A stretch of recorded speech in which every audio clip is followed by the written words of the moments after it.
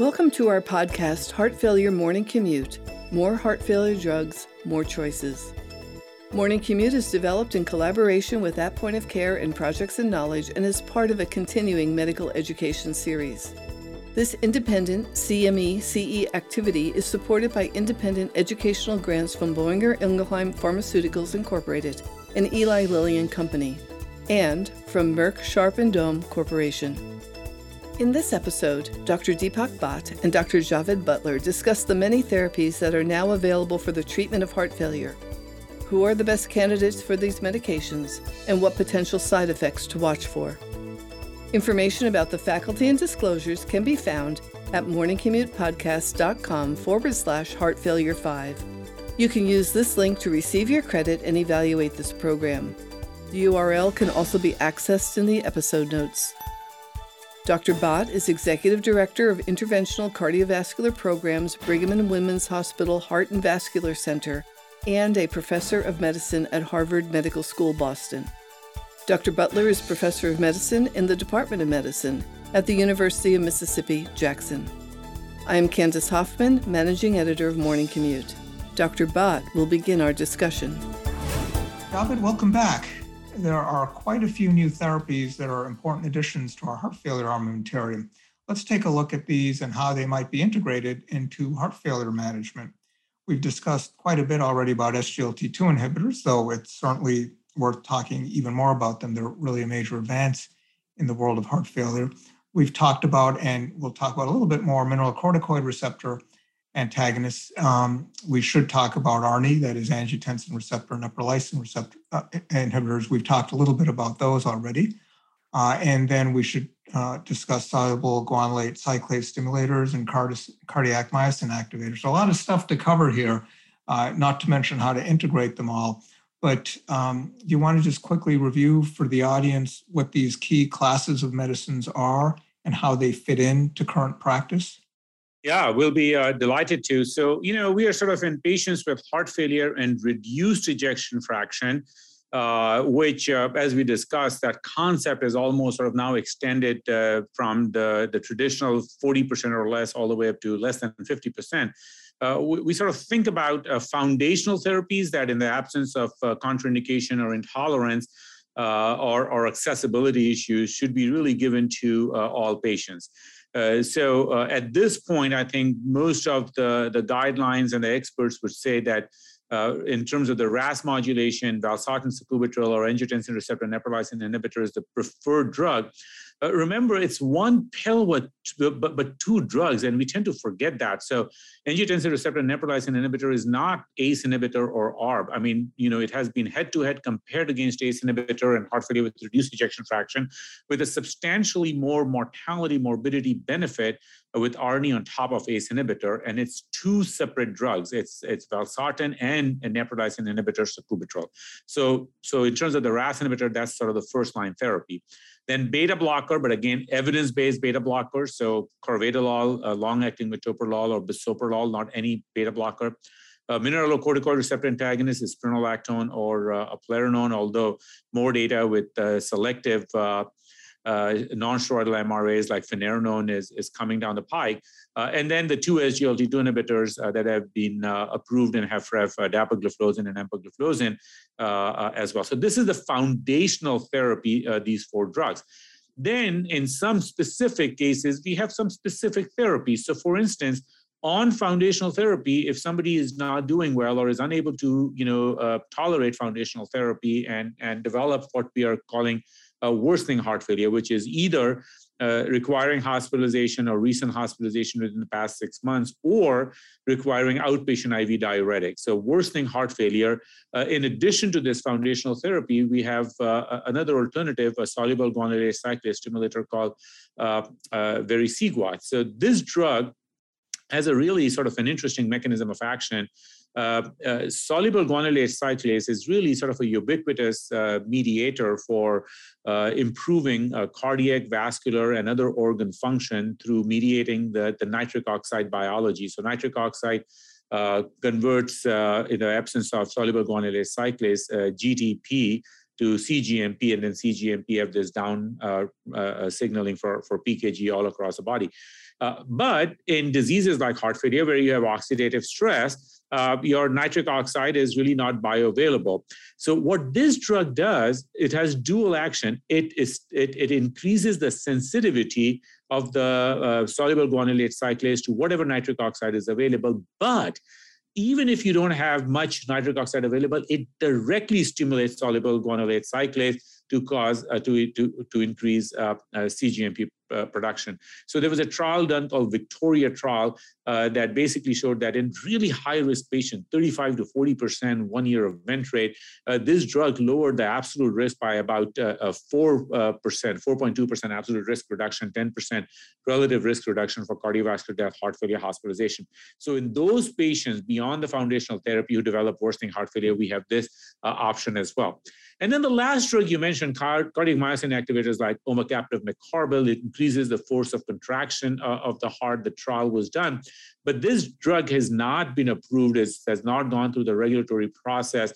So it's not available in the market. It did hit its primary endpoint overall. It looks like the data are a little bit more convincing for those patients at the lower end of ejection fraction. So not only HFrEF, but even within HFrEF, those with ejection fraction that were on the lower end, say mid-20s or lower, tended to benefit a little bit more with cardiac myosin activators. So the jury is out a little bit on this as to what happens with the regulators, and it's not available in the market right now. Yeah, that's a really nice summary. And with respect to these two latter drugs you mentioned, well, omecamtiv mecarbil, we'd have to have regulatory approval. For vericiguat, where do you see that drug being initiated? Do you see that as something that would be initiated as an inpatient, as an outpatient, either of the above? Yeah, so that's a really sort of an insightful question, right? So we are trying to target worsening heart failure biology, and whether somebody's in the hospital or gets outpatient IV diuretic, those are sort of healthcare and clinicians' decision of where somebody gets treated, but that's nothing to do with the biology. So the biology here is that you're sort of failing on the therapy on which you used to be stable. Now that failing may be because you have taken everything that you possibly could, or you've taken everything that you can possibly tolerate. So even if you're not on some medications, which are foundational medication, but it's because your creatinine, your blood pressure, your potassium, whatever, your clinician is not comfortable giving you more than what you are. So in those patients that are sort of failing these standard therapies, then regardless, if you are reaching out to give outpatient IV diuretic, send the patient to the emergency room, admit the patient for decompensated heart failure, those are the kind of patients where this drug is available in the market right now, and I would consider giving it to them. Now, interestingly enough, this biology, this trial, Victoria trial, was done in worsening heart failure patients because we are targeting the highest risk population. But this target is equally suitable to less sick patients as well. You don't have to have worsening heart failure to benefit from this drug. But of course, we need a trial to prove that. So there's a large outcomes trial going on, more upstream in more stable heart failure patients. But today, if you are failing, and by failing, I mean symptomatic, you're just not doing well on your standard medical therapy, giving vericiguat is a pretty reasonable opportunity. And anything to watch out for by way of side effect? Yeah, so that's another very insightful question, because that is sort of the value add here. So first, vericiguat was given to the lowest eGFR patient population of any heart failure trial ever done. So it went down to GFR of 15. So really down even more so than the SGLT2 inhibitor trials, because these are the patients who are not only the sickest, not only the ones most likely to develop worsening heart failure, but are the ones where people shy away, appropriately so, with other RAS inhibitors. In fact, MRAs are contraindicated in GFR less than 30 as well. So what's interesting is that if you look at all the reasons for which other medical therapies for heart failure sometimes are not tolerated or not given. So hyperkalemia, not an issue with vericiguat.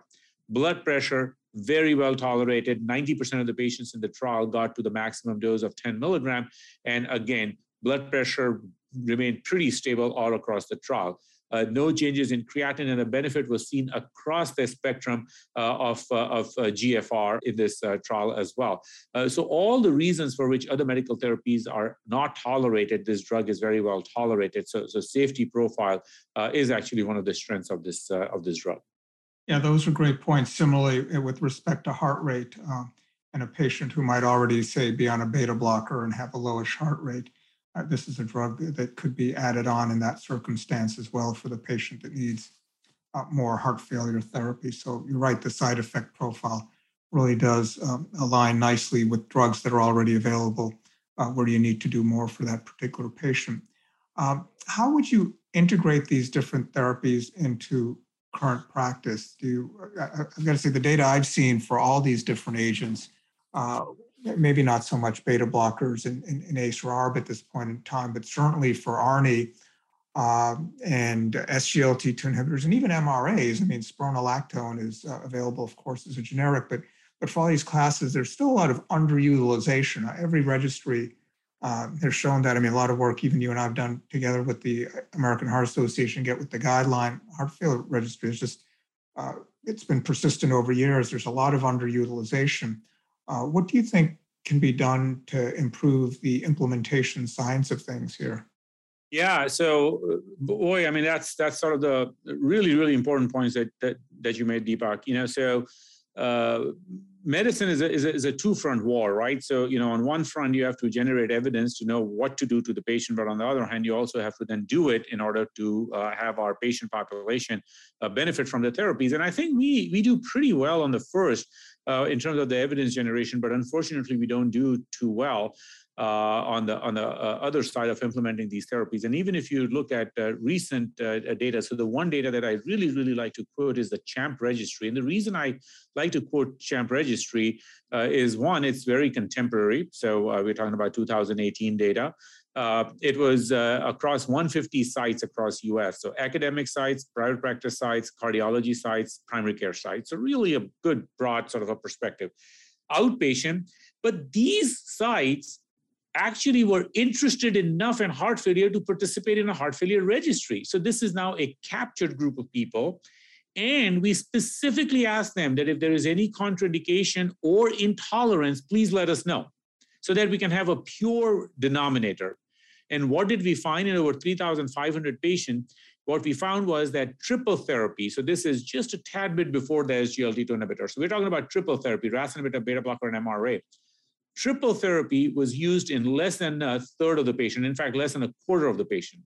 And triple therapy at appropriate doses was used in single digits. So there's a 90+% opportunity of not getting on appropriate doses of all drugs, and 75% plus patients were not on triple therapy. Of course, we can imagine what quadruple therapy will be. The point I'm trying to make here is that these kind of gaps are not explained either by cost or by tolerance. Now, we have been, using all generic drugs in heart failure for a long time, ACE inhibitor, beta blocker, and MRAs. Now we have two drugs which are costly, right? SGLT2 inhibitors and ARNI. But let's first get the science correct. Remember, ACE inhibitors and beta blockers were not generic at one point, and SGLT2 inhibitors and ARNIs will become generic in the future. So, while cost is an incredibly important consideration, let's first get the science right. And the science is that we need to give 4 drugs that affect 5 pathways to improve outcomes, which is SGLT2 inhibitor, MRA, beta blocker, and ARNI to these patients. So then the next question is, how do you give these drugs? Now, sequencing has a historical construct, not a biologic construct. It is history of medicine that in the 1980s, we tested ACE inhibitors. In the 1990s, we tested beta blockers and MRAs and ARNI. In 2018, we tested, SGLT2 inhibitor. That is history of medicine. There's no reason to believe that you have to prime the heart by giving first drug, this drug, and then the drug will work. In fact, we actually have data that if a drug works, then irrespective of what other drugs you are or are not on, the drug will still benefit. We also know that the most benefit you get is at the low doses, but of course go on higher doses because there is an incremental benefit, but the most benefit is at low doses, and dose is not an issue with SGLT2 inhibitor, it's just one dose. And it's kind of not an issue with MRA also, 25 milligram perhaps is good enough, but it is an issue with beta blockers and ARNI therapy per se. So now the thought process has completely changed. We don't focus on sequencing at all. Why don't we do it? Well, because it takes months on end to go through that sequencing process, and the benefit from these therapies is really early, so we put our patients at risk. But this is one of the reasons why we drop the ball and why there are so many opportunities. At the end of the day, when somebody comes in with MI, and I realize that inpatient is different than outpatient, but we start 5-6 classes of medication in 3-4 days, right? So why does it take so long? So right now, the recommendation is to get all 4 drugs on board as soon as possible in 2, 3, 4 weeks, at least at low doses, cover all the abnormal pathways, and then slowly go up on the doses of ARNI and beta blockers as needed.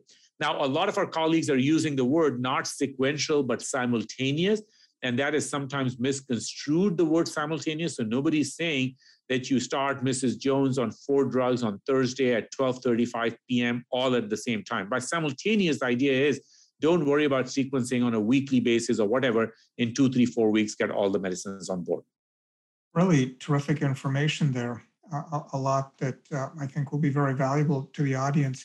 Any tips about getting these drugs actually approved and paid for? Obviously, with drugs like beta blockers, that's not an issue. But ARNI, for example, there have been some issues, at least in some places I know, getting through these painful pre-auths and getting the patient the drug that they actually need. Any tips on how to navigate all that? Yeah, so I mean, this is a big issue, right? I mean, clinicians are really busy. They have busy clinic. They have sort of the rapid turnaround, maybe 15 minutes with the patient, and these things become sort of really difficult. In our clinic settings are not necessarily set up with infrastructure and support to help us with this. The American College of Cardiology had a document called ECDP, Expert Consensus Decision Pathway. And that does deal with a lot of these things and how to help with pre-authorization.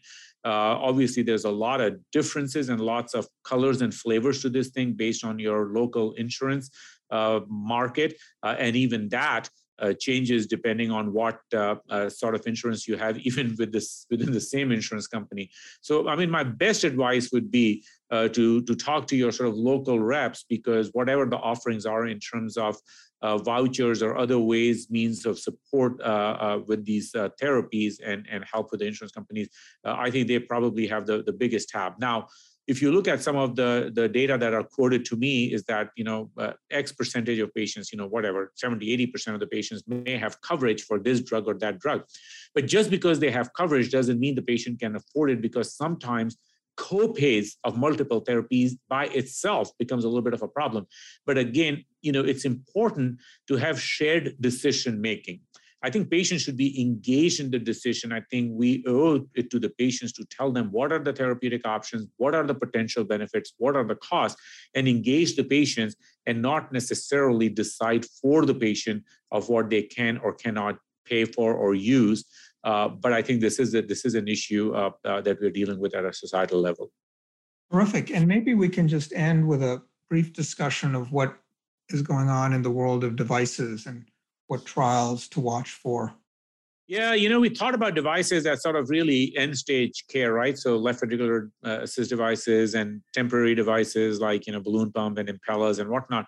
But boy, the device things have really sort of evolved. So traditionally, we have already had, defibrillators that we give to patients and cardiac resynchronization therapy or biventricular pacemaker. But there are so many other devices out there, sleep apnea, cardiac contractility modulation, baroreceptor stimulation. All of these devices have been approved, and there are more trials going on, including outcomes trial with these devices and other devices for autonomic modulation. There are devices for reshaping the heart. There are devices for reshaping the mitral annulus. So besides sort of, the aortic valve and the mitral valve clips, there are other ways to sort of prevent worsening of the valvular heart disease.